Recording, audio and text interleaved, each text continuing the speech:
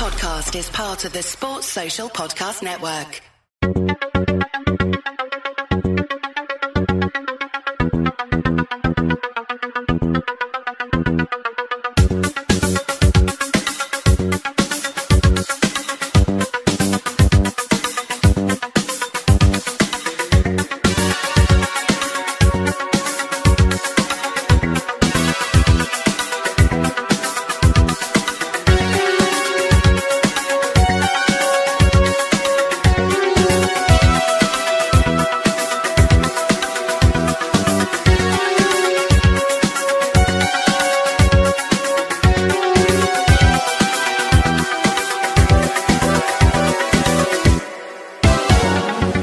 Welcome to a brand new show on Anfield Index, Buzz. This is the first episode of this brand new entertainment podcast that's going to be on Anfield Index, on our apps, and it will have its own feed as well.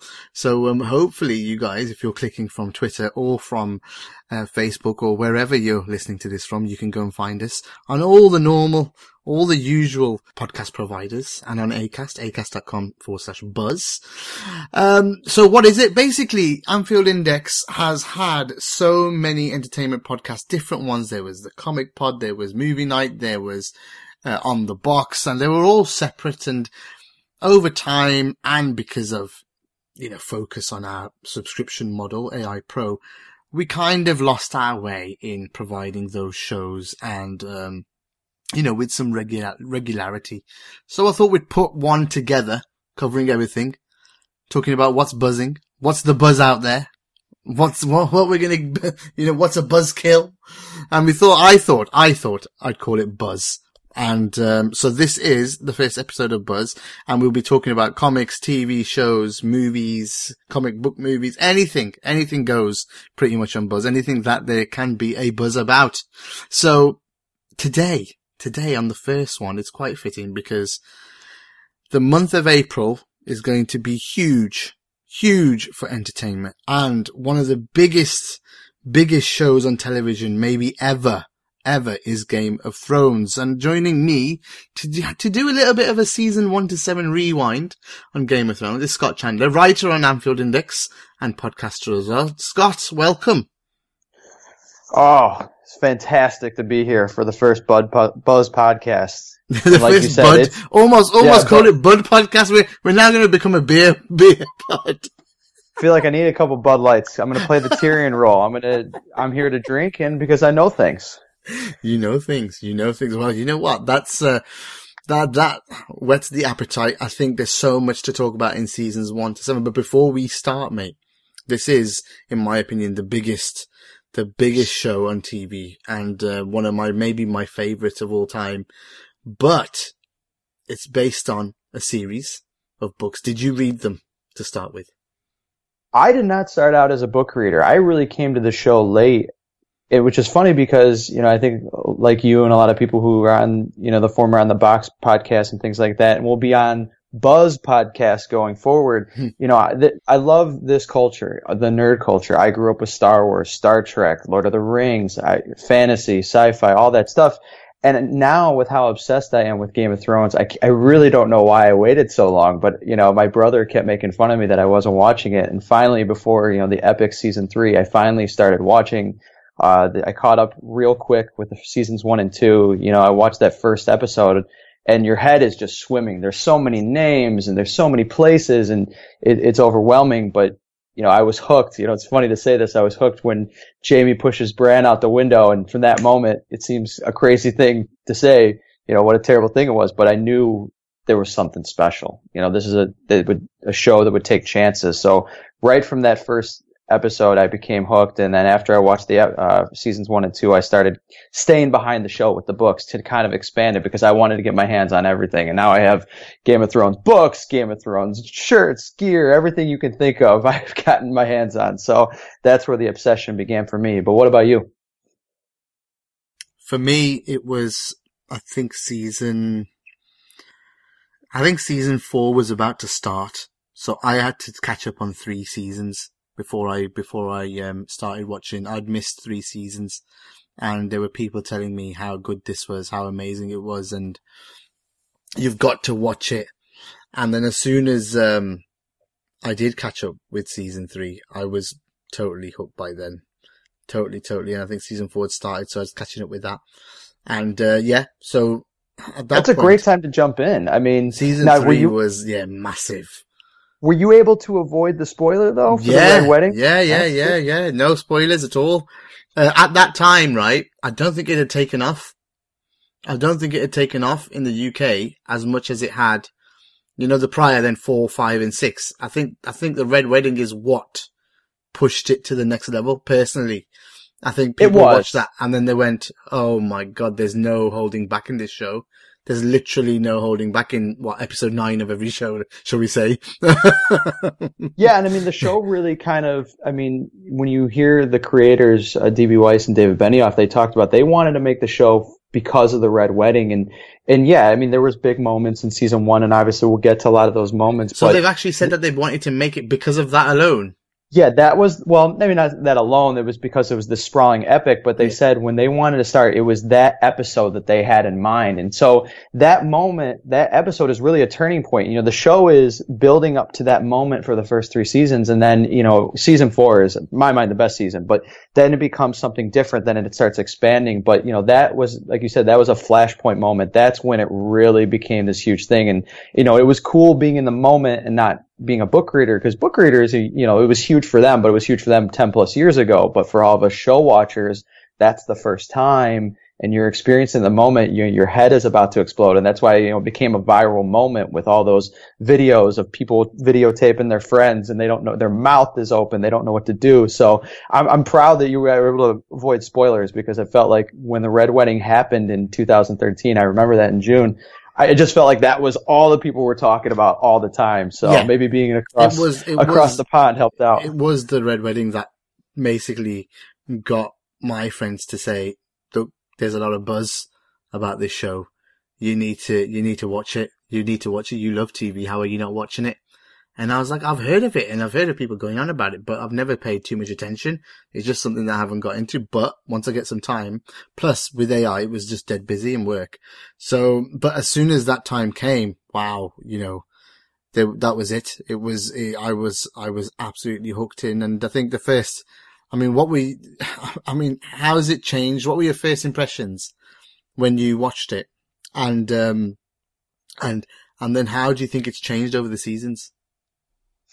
Well, yeah, like I said at the top, one of the things for me is this was a type of show and a type of story that just fit into everything that I had kind of loved before. I love Lord of the Rings, I love these sprawling epics, fan of history, and the world that George R. R. Martin built.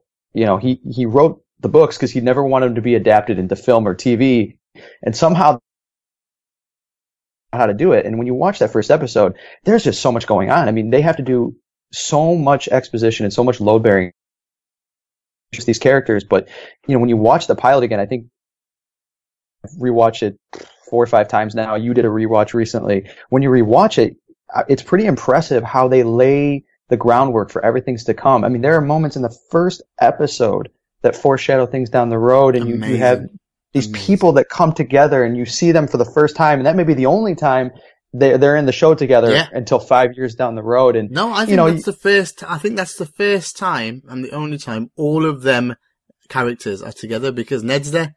So he doesn't, you're not going to get that together again. So that first scene, that first episode where they're all in there together and they're partying and stuff, or they're having a feast for them, that is the first time and probably the only time the entire original cast is together. That's pretty special.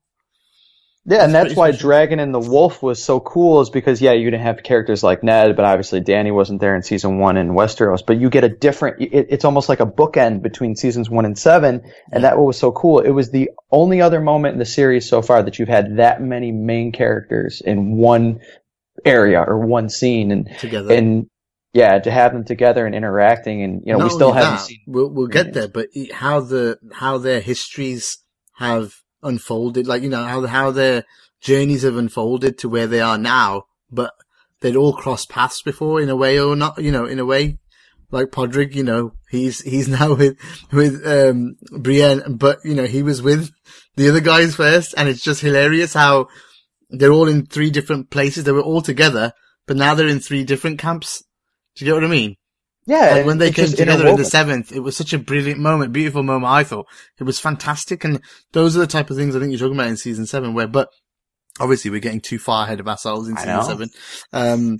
From my point of view, I think it's changed heavily because I thought it was much more, how do you say it? It was more porn, basically. There was more porn for the first 4 or 5 seasons, let's say. So I think that's changed, and the pacing has definitely changed in season 6 and 7. I think they had to really up the pace, make it quicker, make it move, because obviously there's loads of time things moving in the last 2 seasons in terms of how many months or years have gone past. So I do think they had to really up the pace. But before that, in the first half, they really built well. I thought it was more about building, especially season 1. When you go back and watch it, the amount of references to, you know, Jon as a bastard, and how the king, Robert is saying, you know, this Targaryen girl, we need to kill her and her brother and this and that. And, if there was a Targaryen on this side of the world, you know, they'd be dead by now. And like Ned's face when he says it only hits home when you watch it again, because he knows that he's got a Targaryen living. And you tell me, right, in which world would Ned send his own son to the Black? Where? No way would he send his own son to the Black. The only reason he's sending him to the Wall is because he wants him to be renounced of all his names, and so that he's protected. It's basically like, you know, the Maester that's there. It's basically saying you're safe now. They can't touch you, because if anyone does ever find out in any way, you're pretty much, you've renounced, you've taken it, you know, Aemon, wasn't it? Aemon was there. So he's given up his name. So no one's touching him because he's a Targaryen, but he's given up his name. So the same thing he's done with Jon to protect him at that point. And that only hits home when you've watched all 7, and then you come back and you go, shit. Yeah, that's true. You know, Jon, why would Ned send his son to the Wall? Why? Even if he's a bastard, why would he send him? He wouldn't. And so the reason why he sent him and was happy for him to go was because he was protecting him. Totally protecting him from Robert and his name. He didn't want if his name ever got out, the first thing that they'd do is kill him. Oh, 100%. I mean, and that's what's so great about the show is when you rewatch it and you watch that first season, it's like, remember when they're walking away from Winterfell and he looks at Jon and he's like, you may not have my name, but you have my blood. And it's that twinge there too. It's, you know, because we know him as this is the bastard son, but we don't know his true parentage. And what Ned says in that moment is absolutely true, but it's not the whole truth. You know, it's kind of like from Star Wars when Obi-Wan Kenobi says from a certain point of view. Well, from a certain point of view, Jon is absolutely a Stark, but his real last name is Targaryen. And that's exactly why Ned is encouraging him and is all about him going to the Wall, because Aemon Targaryen could have had a claim to the throne, but by going to the Wall, you give up all that right and you're no longer a threat. It's literally the only way that really would have, you know, had Robert lived, and even if that, you know, his true parentage came out one day, it would have been the only thing to keep Robert from wanting to kill him. Well, he's at the Night's Watch now. He's not a threat, but it's that world building. It's this expansion. You have to, you know, put all these characters and lay the groundwork and give the backwards detail. And a lot of, you know, people have a problem with some of the Marvel movies because, yeah, it's a lot of exposition. It's a lot of backstory. But the way they do it over 10 episodes in the first season, and really it expands for 2, 3, 4 seasons before it starts to contract and the pacing becomes frenetic. I mean, that was what was so impressive. You know, some of the differences early on, that first season, you don't get the Battle of the Whispering Wood where Robb defeated Jaime. I mean, if that happened in season 4, 5, 6, we would have seen a whole battle scene. So they had to do it on a limited budget, but that's what was so impressive is they laid the groundwork for these scenes, these characters, these backstories, these histories, and it's really impressive. I mean, season 1 is, there are other moments. You're right. They cut the whole battle scene, don't they? They just go to the winning bit. That's it. That's it. We've won. Yeah. And they roll Jaime out and throw him on the ground. We don't see much of Tyrion's battle where he gets hit on the head, and we don't see any of that where the Lannister forces, that's the first real skirmish of the war. You don't see that. And you probably would have, that's probably more budgetary, but they also cut out some things. Do we need to see it? No. I mean, it would have been nice to see Battle of the Whispering Wood. It would have been nice to see some of those things, but as we'll get to later, we see Hardhome. Hardhome's not in the books. That scene is not, that is so there are things that are not in the books, and for all the mistakes that Benioff and Weiss have made, and there are some, and we'll get to those, what is so impressive is what they've done on screen, and some of the changes have really been beautiful. And when you watch that first season, Hardhome, when we get there, I mean, that's magnificent. I know. But we'll get there. And I think you're right about the budget. The budget makes a big difference as it became more popular. Like we said, once it got into season 4, 5, 6, you see the budget growing, and even actually in 6, they said, in 7, they said, look, we had to use the budget on the dragons. We couldn't have the direwolves in, which was hilarious. But obviously it's a lot of money, isn't it? It's a lot of money. And also, where do they fit them in the story? So I thought that was fair enough. Obviously, the dragons have grown, and in every way in the show in terms of size, but then in involvement as well, which has been brilliant. So we'll get there. So let's talk about characters then. Let's move into characters. We're already a quarter way through the pod, and we haven't even got to any of the characters. And so, what do you think has changed really most, and what characters have maybe changed the least for you? Well, I think the most, when you look back on the story, and I said what really hooked me into the show was when Game of Thrones is a story about characters and about moments, and these huge epic moments that chances that other shows wouldn't take and wouldn't hit the accelerator. And for me, that was Jaime pushing Bran out the window. That was something I don't think we've seen on television before, and you wouldn't expect. But Jaime is this classic 1980s movie villain. He's Billy Zabka. It's the Karate Kid. It's the jerk blonde kid who's too good looking, too popular, too talented, and that's what Jaime.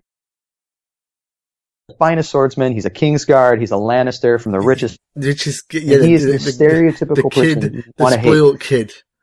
Yeah, the spoiled kid. The rich dad. Yeah, you can't.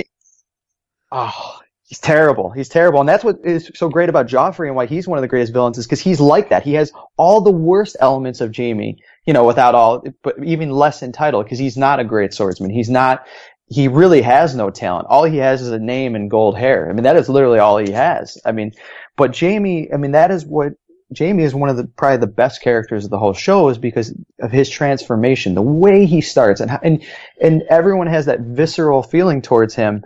But then think about that transformative moment in season 3 in the episode where he's with Brienne and the Bass at Harrenhal, and he's telling his backstory about how Ned Stark discovered him and how he became the Kingslayer, but he discovered him in the throne room. But he didn't do that to just take power. He did that to save his family because the Mad King wanted Jaime to kill Tywin. He did that to save the city from burning in wildfire. He's used it. It's used as like a thing to knock him Kingslayer. When people call him Kingslayer, they're actually trying to say it in a way that's mocking him, that he did it from behind as well. They're trying to jibe at him at times, and he carries it as a jibe at times as well. Do you know what I mean? I don't think he ever shows off about being the Kingslayer, if you notice, ever. No, he tells Brienne to call him Jaime, and it's almost like that part where Tyrion says, people are going to call you names, wear it like a suit of armor, and that's sort of what Jaime has done. He's like, yeah, I'm the Kingslayer, and everybody thinks I'm this oathbreaker, I'm this terrible person, but he knows the true secret. But it also haunts him as well, because deep down, he starts as this villain character who doesn't care about what other people think about him. All he cares about is he's the best swordsman, and he cares about his sister, who he obviously loves, and that's it. And meanwhile, he loves his brother. Well, let's be honest, he doesn't change until his hand's chopped off. Yeah, a little bit of that. That humanizes him the most, He's an absolute dickhead before that. Even when he's captive, he's a dickhead. He's an absolute dickhead. He kills people while he's there, and he's trying to get out, and then they're treating him like shit. And the only time, even when Brienne's got him, he is an absolute dickhead to her as well. Until he tries to save her, and then that's when he first, the humanizing happens just before his hand's chopped off, when he wants to save her, and he makes that story up, not makes it up, says whose daughter she is, and then they chop his hand off. But that's the start then. That's where the U-turn starts for Jaime. And it's brilliant. It's brilliant. The whole thing with the bear, everything, it was just so good, wasn't it?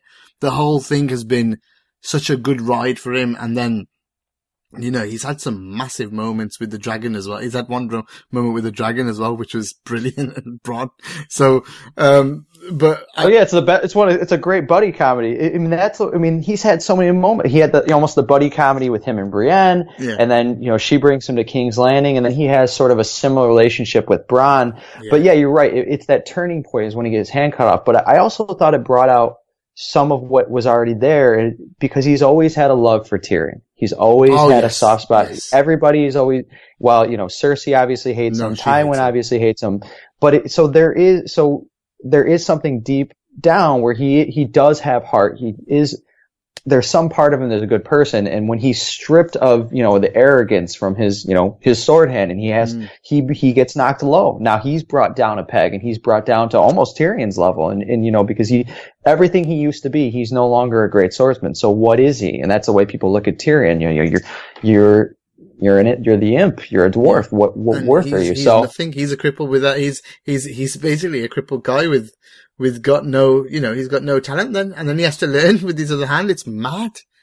It's cripples, mad. Bastards, and broken things. That's what he becomes. He becomes on that level. And so, but for me, that was the biggest transformation. You start with somebody who you absolutely despise, does something totally despicable, to now, when season 7 ends and he's riding away from King's Landing, he's standing on principle. He's going to fight with the living. He's going to fight with the good guys. And you see, he's done despicable, horrible things to many people, but he's somebody you actually go to rooting for. I think that's a great bit of storytelling, and it's a great bit of theater as well. It's been a really good ride. And, at the end as well, before he goes, she's threatening to kill him, and he says, you know what, showed some balls, do it then. Do it. And then they don't do it, and he walks out. And, we'll talk about him more in season the season 8 preview, which we're going to be doing as well after this one. The second one, in your mind, is Arya in terms of most changed. Why did you think Arya's the second most changed then? Well, I look at her, and Sansa has a little bit of this too. You take these characters and you're looking at how do they start and how do they grow more into agency. And, I think that's easier to look at for the kids. Arya and Sansa go with Ned. All-time terrible decision, sending 2 young women from safety of Winterfell to the most dangerous place in the realm. But you see Arya, she's this tomboy. She's not a lady. Her sister is, but she's still trying to find her place in the world.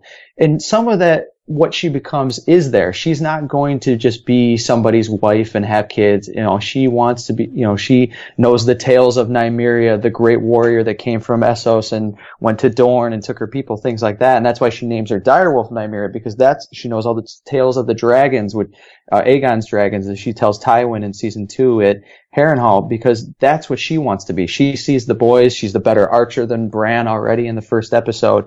And that transformation, when you see, well, what are the series of choices? She doesn't want to live that life. Now, granted, she's, forced to be on the run, and, she gets taken capture, at Harrenhal and has to be with the Hound. But that transformation for her as a tomboy to a stone cold assassin, is just pretty creative. I mean, she's a completely different person in a lot of ways. And I think you can see that when Sansa and her meet up in season 7, Sansa almost doesn't recognize her.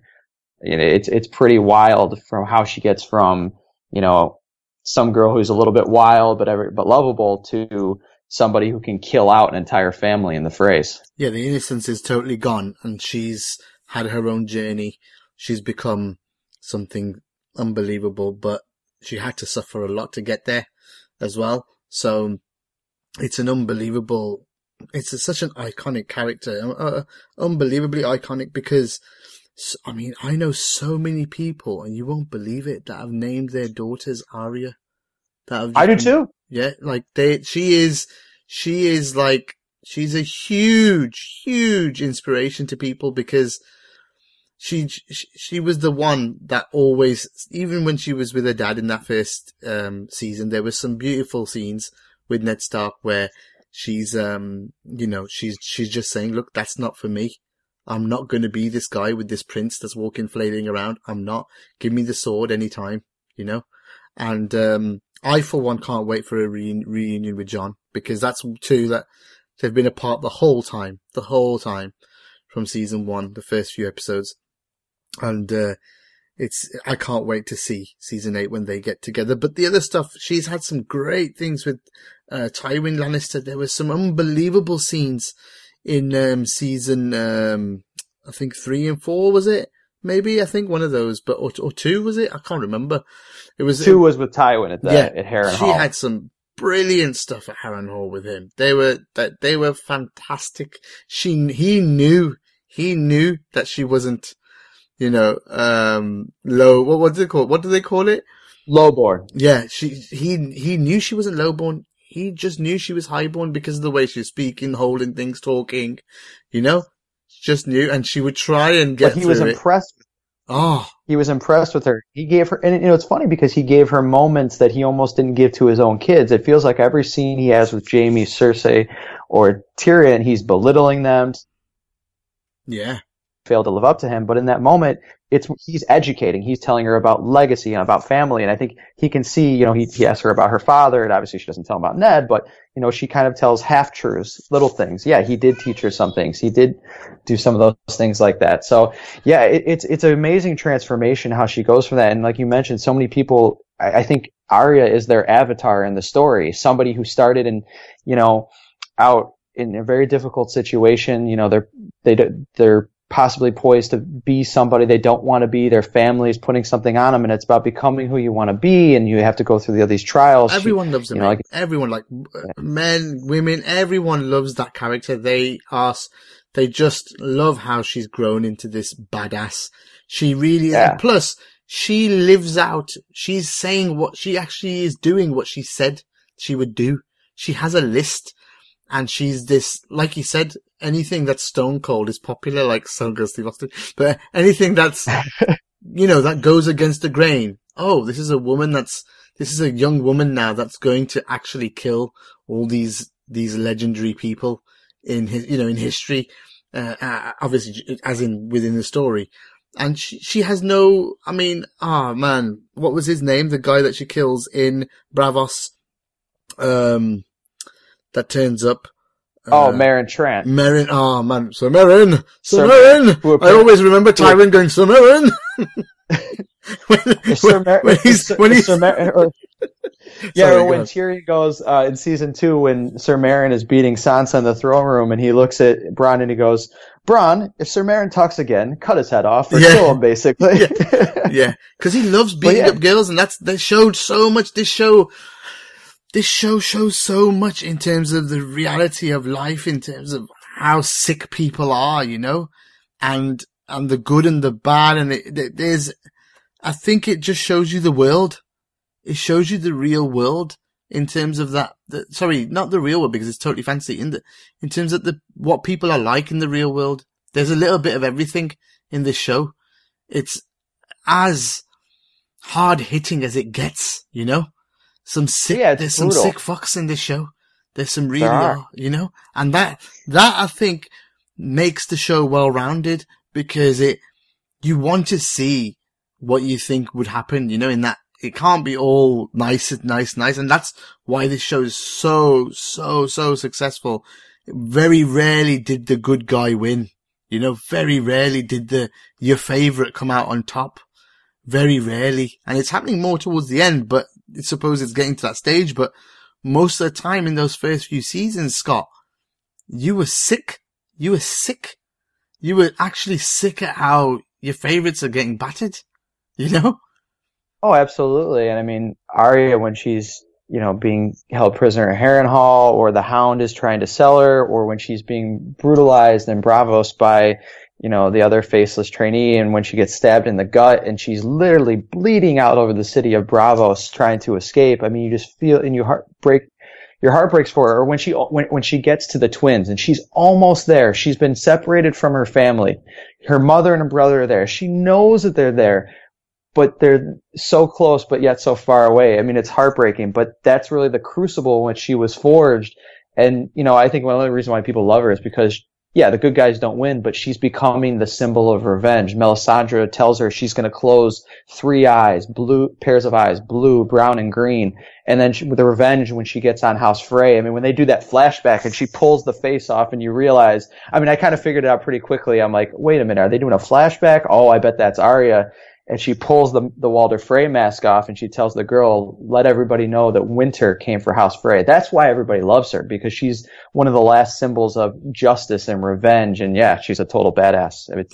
She's unbelievable. I think most of the people I know, she's one of their favorite characters. Absolutely. But she's incredible. She has to be, like you said, the change is unreal. It's unreal. Yeah. Okay, let's move on to Sansa then, her sister, who, well, from a very, very spoilt girl. And in fact, probably the one that got just desserts throughout the season. Your view may differ to mine, but I blame it all on her. It's all her fucking fault. And to be honest, if she's gone through a whole load of shit, she pretty much deserved all of it. Yeah, I mean, if I was being charitable, I would say, Sansa suffers some of the writing that you see in some other shows and how they write women. Everybody hated Skylar from Breaking Bad. Oh, she's the worst. So you can even go back to the Rocky movies and Adrian. Everybody hates Adrian. She's the buzzkill. But Sansa really starts out like that. She starts out by, like you said, she's spoiled. She just wants to marry Joffrey and have babies. I mean, she doesn't understand what you said, the reality of the world. There's this world outside, your castles and your finery, and it's brutal. And unfortunately, Sansa really gets brought into that. But, she becomes a very sympathetic figure for different reasons than Jaime, but not dissimilar in that, this is somebody who you start off with, oh, I can't stand them. Every time they're in a scene, you're like, they're just, she doesn't stand up for Arya when Joffrey is telling lies about, with the stable boy and who bit who, and then but then she suffers the consequence because she thinks, oh, it's not going to worry about me, but then she loses her direwolf because she didn't stand up for her sister and tell the truth. But over time, you notice Karma hurts her the most throughout the show. Does. And she suffers more than anybody. She gets beaten in King's Landing in season 2, even at the end of season 1. And then what happens with her and Ramsay, which I don't know, I think is the low point of the show. I thought they could have done things differently, and so she really suffers. But, as I was talking about with Arya, she has very little agency. And women, for the most part, in the show don't. And that's the journey of Daenerys as well. They're almost, and Cersei says it too. She was sold like cattle to Robert Baratheon, to be a horse for him to ride on her. They have very little agency. They don't have control. It's a man's world. But now Sansa, by the end of the season 7, is the Lady of Winterfell. She takes down Littlefinger. She learns the lessons from him. You see how she brilliantly, that scene at the Eyrie when she lies for Littlefinger, she starts to understand, I have power, I have influence, and she does. It's not just her name, which does give her a lot of power because people will follow the Stark name, but she learns from her mistakes, and she's such a different person where she is at the end of Dragon and the Wolf. And it will be interesting, we'll get down the road, we'll see how she interacts when Jon comes back and Dany comes north, but she is this powerful person, whereas before she's just a naive, she says, stupid little girl that doesn't know anything. And it's a similar journey that Daenerys took when you have no power, no control, to now people, and that's why I think, she's also the other avatar when Daenerys, when people root for who's the hero of the story. Everybody's looking for the classic hero. She's my favorite. I love her. Yeah. She's my absolute favorite in the whole show. She's just so strong, so strong as a woman, and the way she grew from it as well in there, just how like you said, you've mentioned she was just her brother's lackey, wasn't she? Pretty much. She was just a lackey. She'd do whatever he said, whatever. And then as soon as she found out that she's now got power because she's married pretty much a king, the Dothraki king, in fact. And from there, the Khaleesi thing starts, and she never looks back, She never looks back. I think once she has a hand in killing her brother, that is the start of what you see again. Another very stone cold woman, in that she doesn't suffer fools. She doesn't have, she will basically destroy somebody if they're in her way. And she does it on countless occasions as well. So I think, well, yeah, she has that Mad Queen. She does. She has that vibe, There is the vibe for sure. The Mad Queen thing.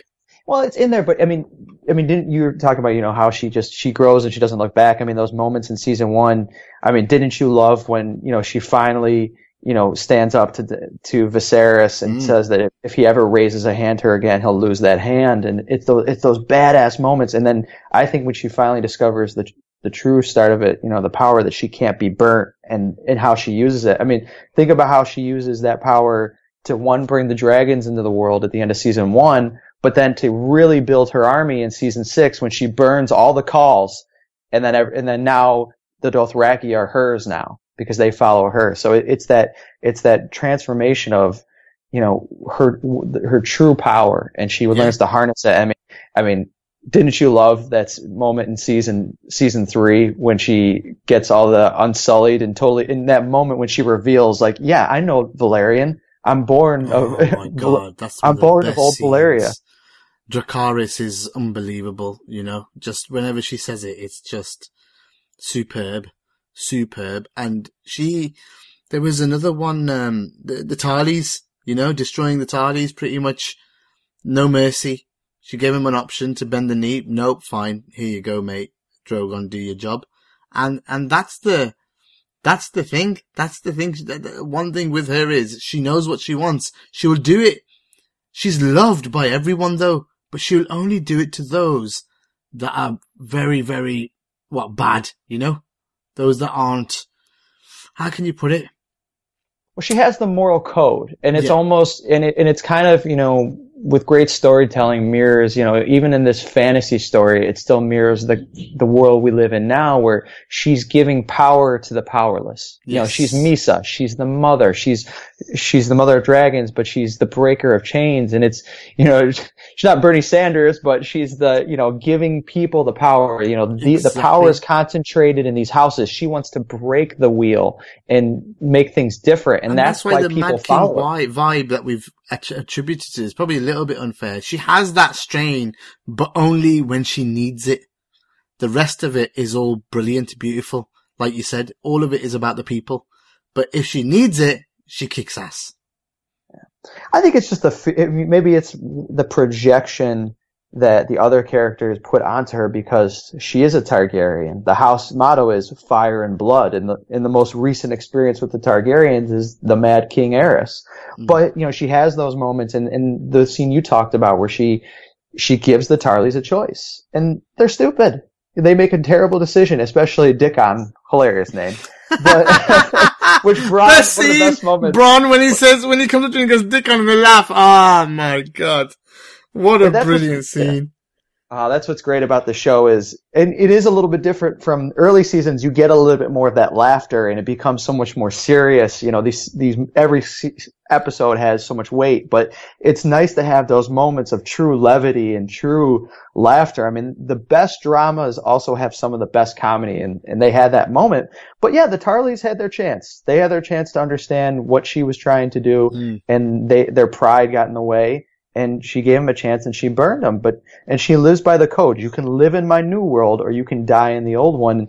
It's about balancing that. When do you be harsh? She had to lay down the law a few times with the Sons of the Harpy and the Masters of Marine, but these are people who, to some extent, really deserve it. So, I think it's more so it's a theory. Could she slip into that? But truly, she is the hero. She's one of the heroes. Not like here. her new lover Jon, who's one of the heroes of the story. But I think that's the great thing about Game of Thrones is it's not all black and white. Everybody has a good side, but might even have a dark side. And similarly on the other side, Jaime is in theory a villain, but becomes good. It's the gray area. There's no black and white. So you talked about the ones that you think most change. You think the least change. So there's 3 names here: Jon, Tyrion, and Cersei. Quickly summarize with those 3 why you think they're the least. They change the least in this show, because we're already 2/3 through the show here. Well, I mean, that goes to show you how George R. R. Martin wrote the story so that it couldn't be put into TV or film, and even just trying to recap it becomes an epic podcast in its own right. But no, I think Jon he's very much the same person. He lives by that rigid code that Ned, instilled in him. He's honorable. He's loyal to a fault, even when people are looking at him going, "You're an absolute idiot. Why are you doing this?" Like in Dragon and the Wolf, like, can't you just lie for 1 second? But he can't. But he lives by a code, and sometimes it gets him in trouble. Sometimes it gets him killed, but he knows he's doing the right thing. And I think while he's not as naive, he's a little bit more worldly. He's the same person, in episode 1. He's told, "You know nothing, Jon Snow." But he knows enough to get through the world, and he lives by the same code. And Tyrion is similar. Tyrion is somebody who's highborn. He has all the finest opportunities in life, but because of who he is, he's not a bastard, but he's a dwarf, and he's the same person. I actually think he knows nothing, but what he shows in the show is that he learns all the time.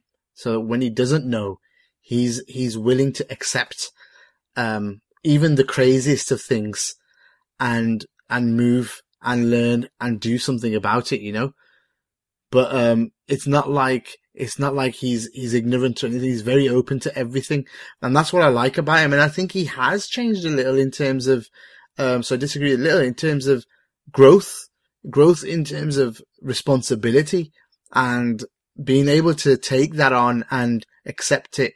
Make really, really harsh decisions as well and accept it. And, I mean, the guy he wouldn't want to, he's obviously he's a fighter the whole time, but you see this revenge lust in him once he gets stabbed and killed. Then because I love the scene where he says, "My watch has ended." Because they say you have to die for the watch to end. And he literally does. So, it's fine. You can end your watch. You're the only legitimate one that's allowed to end your watch, mate. So, but I think he does grow in a way. That's hard to explain, but he becomes a leader, a real leader of men. And it's not leadership in a way where you take it. It's leadership in a way where you inspire, Absolutely. Where you inspire people, and that's where he doesn't understand at the start that why would people or what's going on, but he grows into it and he changes and he starts to believe that he can lead, and he's brilliant at it. He's absolutely brilliant at it. His decision making is unreal at times. I mean, I know you can still see he's raw when he becomes King of the North because he makes bad decisions in terms of in revenge, rash decisions when he wants to be, when he's in revenge. But what I love about him is he gets more aggressive as the season goes, as the seasons go, he gets more and more aggressive, and I love it. I absolutely love it. Like, he fucking turns around to the Night King in season 7 and he's ready to attack him and then realizes, oh shit, they got another spear. Better fuck off from this. Oh, yeah. I mean, it was brilliant. He was ready to go for him when they killed the one. Viserion died. He was like, right, I'm coming. He's noble to a fault. He's willing to sacrifice himself. And he's been some of that like it to the start. It's pretty a bold decision to, even though he's a bastard, when it starts, that's his lineage, that's how he grew up, that's his whole identity, he still has access to living in a castle, training on how to be a true warrior. I mean, bastards can sometimes go on to do great things, but he gives that all up to join the Night's Watch. I mean, that's a sacrifice on his always been about that sacrifice. I mean, sometimes he does it stupidly. I mean, think about how they tell him he even says before the Battle of Bastards, all right, we can't go out, we can't rush at them, we got to bring them to us. But he's tricked into drawing himself out into battle. But even then, he draws his sword, and it's him versus thousands of onrushing horsemen and cavalry. But he's going to sacrifice himself, and he's willing to put himself on the line to do the right thing. And like you said, it's crazy. You're going to go attack the Night King by yourself. This guy just took down a dragon. Who are you? But that's what he does, and he does it even when it leads. That's the groundwork for why he's killed at the end of season 5 is because of the sacrifices he makes. He shoots Mance Rayder to save him, from a terrible death. He gives him mercy. He realizes we have to join up with the wildlings. It's the living versus the dead, even when it's unpopular. But I think it's that moral code and that moral compass. I mean, Jon really is the story of Ice and Fire. He's part ice, part Stark. He's part fire. Yeah. House Targaryen. It's that. So yeah, he's grown. When they say Ice and Fire, I kind of read it as it's him, as the whole story is him. It's all about Jon. It's crazy, but maybe it's Jon and Dany, but it feels like Jon, It feels like all leads up to him because it's like you said, Ice and Fire. He's both of those things. Unbelievable, really. How it turns out in the end. You never guess from season 1 that this guy is going to be the one that, you're rooting for the whole way through at the end. You just think he's kind of like the first one who's going to die. Robb actually seems like the one that's going to be the one that you're going to get, loads from, but he's gone, Well, that's part of the story on why it flips so many, fantasy tropes. Here's the hero. I mean, it's not as like clear cut as Ned too, Rings. Yeah, Ned too. Well, you think, what other show would kill its lead actor? Sean Bean was the most famous actor in season 1. He's the lead guy, and he's dead. What show would just ice its main character after one season? But that's Game of Thrones. It flips what you think in traditional conventions, and it turns them on its head to where the most important character by the end of the series is probably going to become Jon. And Jon, when you start the show, he's in the background. He's a bastard. Who cares about him? But his parentage is one of the most important elements of the show. I mean, that was also, they tell the story or reported, that's why Benioff and Weiss got to do this show, because they were able to know who Jon's parents really were. They guessed who Jon's mother was. So he is the biggest anchor, but I feel, he's almost the North Star. He's been a consistent person from start to finish. He's changed a little bit. He's gone through some things. He's loved, he's lost, he's sacrificed, he's died. I mean, he's lived this epic tale, but throughout it, he's somebody what you're going to get. This is somebody who's true and it's honest. And if there's any hope for any sort of semblance of a good ending, it's probably him. But I don't know. I don't know if Jon's long for this world. Yeah. I mean, the other one you think that hasn't changed much, again, who I disagree with, is Tyrion. So you go first. All right. Well, in simplest terms as possible.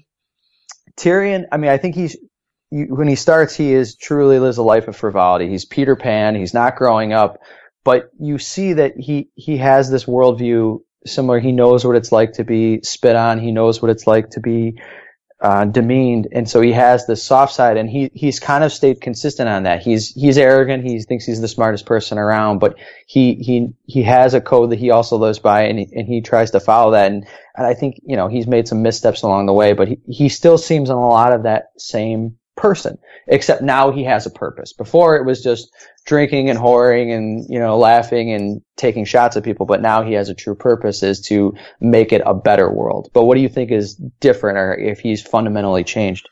I think he genuinely, once he realized that his family have stabbed him in the back, and mostly the other two, more than, Jaime, when he realizes Jaime's really got no say in anything, and Tywin and Cersei are out for him, and he kills his dad.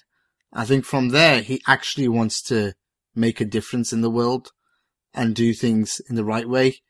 And I think he chooses the right side, even. And when he gets to learn more about Daenerys as well, he realizes he's on the right side. Well, he might question some of her decisions, but he realizes, we've got to make it a peaceful place. But I think at the start, he gave no shits. He was also a spoiled child. He was also a person who just wanted to shag and drink, and that was it. But that's changed. That's very much changed. He's now much more serious, whilst he likes to joke around with, Missandei and Grey Worm at times, which are hilarious scenes, I thought. I do think he's grown up in a way that, yeah, I'm cool with this. I've loved and I've lost in that love. And now I want to focus on doing what's right and making things right. And I know my family hasn't done things right. So I think there's a big change in attitude there. I think you'll agree he is really carefree at the start, but now he's totally changed his ways, and he's rather not sobered up in a way of in toxicity, but in more sobered up in a way of mind is clear, is straight. He's got the balls to go and see his sister when he knows he could even die. At that point, he will go and do those things, and in fact, he's actually always been quite brave. So that's one thing. I thought he was brave, even though he was shitting himself in the Battle of Blackwater. He was brave. He was brave. He still went out there. He got battered, but he still said, "Fuck it, let's do this."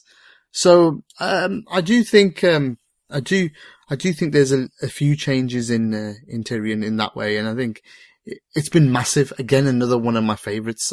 I was hoping he was also part Targaryen at one point, but that kind of hasn't happened. So that's not a thing. I was hoping he was like the Mad King and, one of the Lannisters, like bastard children, one of the Aerys's bastard kids.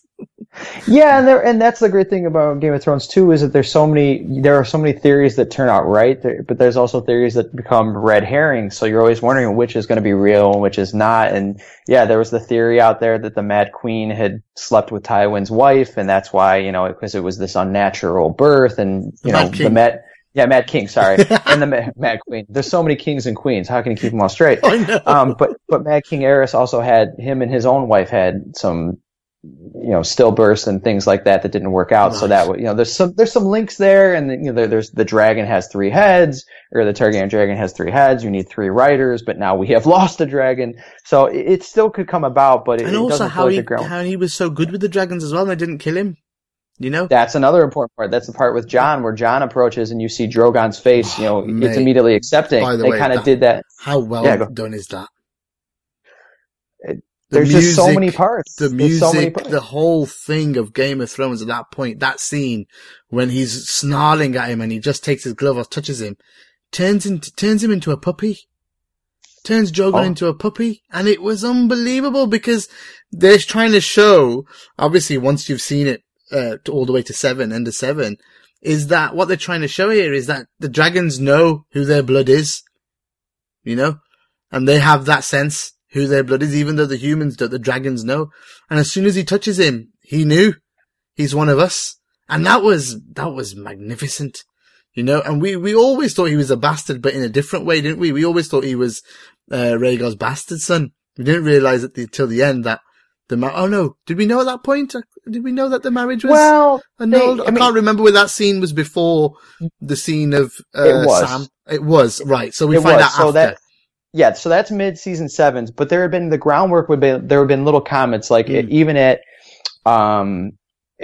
Castle Black before Stannis leaves to go to try and take Winterfell, they talk about, well, there's Jon the bastard son, and Stannis goes, yeah, that wasn't Ned's way. There's all these little moments of Ned wouldn't do that. He wouldn't forsake his honor. That's who Jon is. So I remember there's these little, there's these little parts that tell you it, because at the end of season 6, okay, we know for sure he's the son of Rhaegar Targaryen and Stark, but we don't know that Lyanna and Rhaegar actually married. It could have still been a bastard situation, but there's these little moments throughout the entire show that give away the reveal, and that's why it's such an amazing show. But yeah, to tie back into the changes in characters, I mean, that's the thing you have for me, that there's these characters that they change a little bit, but they're anchored in these principles. And Tyrion and Jon always had these principles. They weren't cruel. They were not. They were of highborn families, but they didn't abuse that privilege. They didn't abuse that power like Cersei, who is cruel to her core and has always stayed that way. Whereas Tyrion he had the opportunity. He got married to Sansa. He could have taken advantage of her. He didn't. He stood up for Sansa when she was getting beaten in the throne room. He tried to rein in Joffrey. So I think that those things were always there in him, and he's, instead of, the side stuff where he's Peter Pan. He doesn't want to grow up. He wants to, enjoy the finest things in life and not take things seriously. Now he does, but he always, despite being a Lannister, he was always, for the most part, a good person. So Cersei then, the last one that you thought didn't change much, because I think you're thinking because of she's always been a bitch, pretty much. I actually think she changed in a way where she used to get people to do the dirty work, to then now she is purely doing all of the dirty work herself, you know, and she is ready to do that. And before she was in the shadows and no one would know it was her pulling these strings, but now she's in your face, you know, since she blew everybody up, she's ready to say, you know what, fuck this. I ain't fucking about here. I'm just going to let you all know that I'm running the show. So I think the change that personally I see in Cersei is that it's come from the shadows into the fore. The cruelty, the villainy, all of it, the destructiveness. And also she's been on her own journey. And I think it's probably come out through the Walk of Shame, where she's just given up caring what people think and just said, right, that's it. I'm not taking any prisoners. And she doesn't. Yeah, I mean, it's interesting for her. For me, she feels similar in that from one of her biggest facets of her is it's her lust for power. All the children of Tywin have different parts of him. And she tells Tywin in season 3, did it ever occur to you that all the lessons you were teaching, I was the only one really listening? And he tells her that moment, he's like, well, actually, I distrust you, but it's not because you're a woman, but it's because you're not as smart as you think you are. And Cersei is conniving, she's scheming, she understands the world the way it is. She tells Ned, you play the Game of Thrones, you play to win or you die, and she outmaneuvers him in season 1. And she has some big moments. She kills all her enemies at the end of season 6 in the wildfire explosion of the Sept of Baelor. She outfoxes Tyrion in season 7. Going into season 7, everybody's like, oh, how are they possibly going to stop Dany? Well, she outfoxes him. She goes and takes Highgarden and gives up Casterly Rock, and Tyrion looks like an idiot. But she also she's a schemer, but she doesn't have it all sorted out either. I mean, the prophecy that she's given by Maggie the Frog that, she'll have 3 kids, but they'll die. She'll be thrown down by a younger and prettier queen. She brought a lot of herself. She puts a crown on Joffrey. She can't control him. And, his character led to his own downfall. You talked about the Walk of Atonement. She went from being on her, letting other people do her dirty work and being behind the scenes. She had to go through it and not care about anybody else. And now she's raising to her level of power. But she was in that situation because she stupidly gave power to the High Sparrow and the Faith Militant. So she goes back and forth. And I think, her biggest grievance is she doesn't understand why a sword got put into Jaime's hand. Why not her? Why isn't she the most powerful? She thinks she's the smartest. She thinks she gets it. She's the most ruthless. She thinks she is Tywin's true heir. But because she's a woman, she's not treated the same way by the realm. But by the end of season 6 into season 7, she is the queen. And that's that power struggle in seasons 3, 4, and 5 when she's, against Marjorie. She's the queen. She thinks she should be the one ruling, not anybody else. And I think that's some of those lingering traits she's had this whole time. And she's had to go through some trials in order to get there. But it feels like season 1 to 7, her journey is the power that she always felt she deserved and wanted, and now she's got it for good and for worse. Absolutely. Anything else on Cersei before we move on?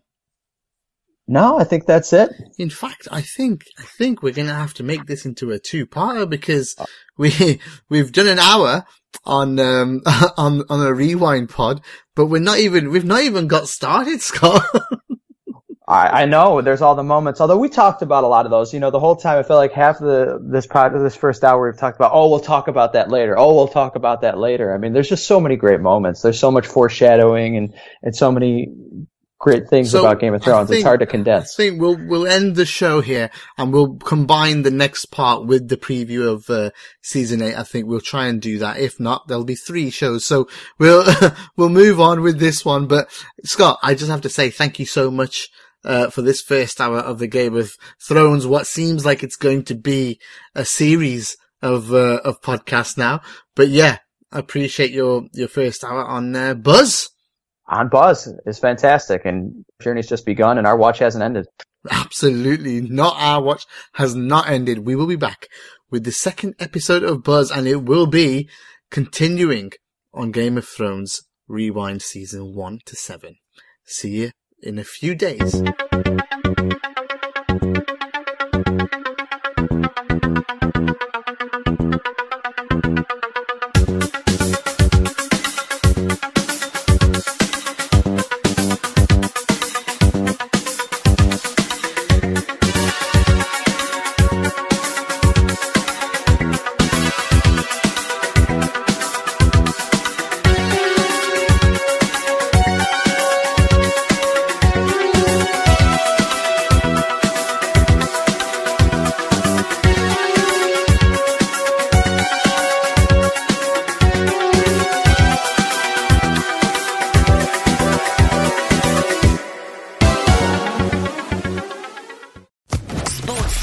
Podcast Network.